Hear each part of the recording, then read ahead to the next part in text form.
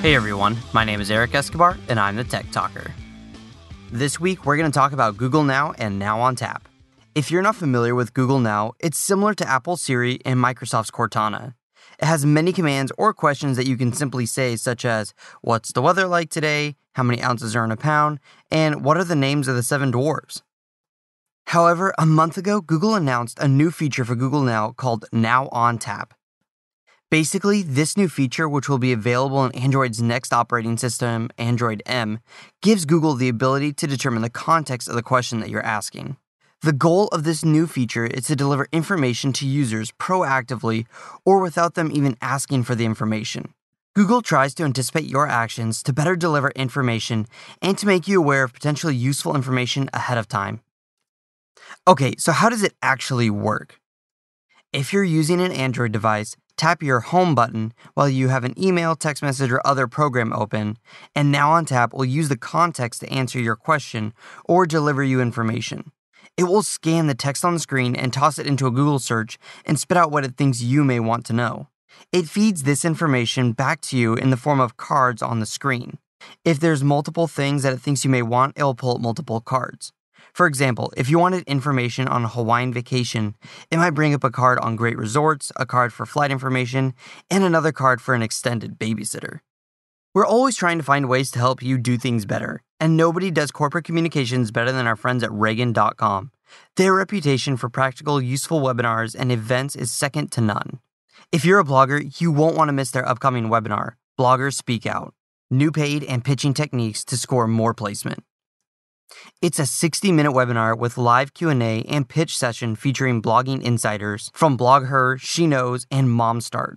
Learn what trends the most successful bloggers are covering and how you can get in on the action. Want to sign up? Visit quickanddirtytips.com/offers and get an extra $30 off. That's an exclusive offer to Quick and Dirty Tips listeners. So be sure to check it out at the top of the page on quickanddirtytips.com/offers. Let's take a look at how the whole process works through. This is much easier to understand with a simple example. Say my wife were to text me what she wanted for dinner. A simple tap of the Home button with that text message open would interpret that I may need to find out what ingredients I need, as well as the closest grocery store and maybe even some coupons. The same might be the case if a friend were to email me about seeing a movie after work. A tap of the Home button would navigate to Now on Tap. This would bring up trailers, movie times, movie reviews, and any other relevant information. The really nice part about this feature, though, is that Google will only turn on the feature if you press the Home button. This means Google isn't sitting there constantly watching you and evaluating your data. It also doesn't keep any information on your Now on Tap requests on its servers. From a privacy standpoint, this is also a feature that you can opt out of as much as you want, to the point where you can just turn it off altogether. For a week or so, a coworker of mine has let Google take a complete hold on his life. He's given his calendar and email over to Gmail, along with his location and routine. After about a week, Google learned his habits, such as where he goes to work, when he picks up his kids at school, and where he usually eats dinner. After that 1 week of learning, he started getting updates about traffic, telling him he should leave earlier or later depending on traffic conditions.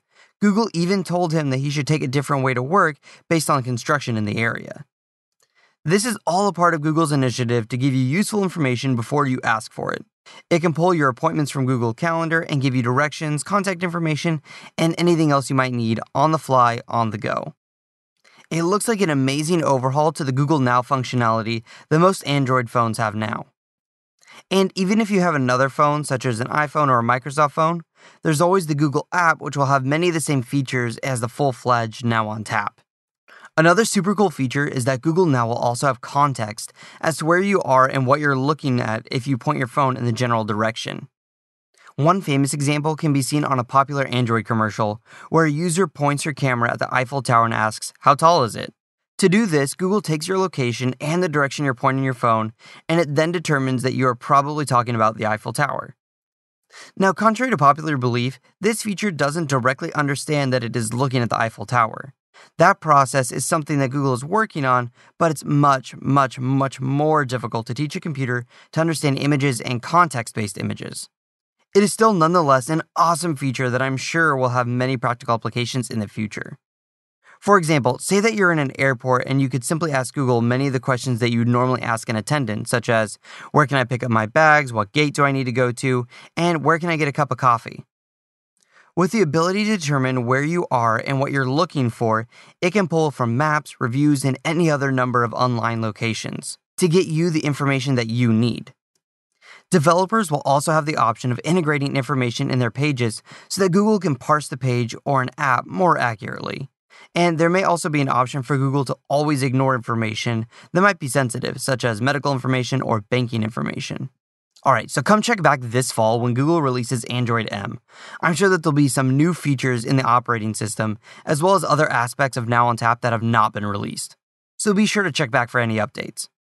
Well, that's it for today. Be sure to check out all of my earlier episodes at techtalker.quickanddirtytips.com. And if you have any further questions about this podcast or make a suggestion for a future episode, post them on the Tech Talker Facebook page. And until next time, I'm the Tech Talker. Keep your technology simple.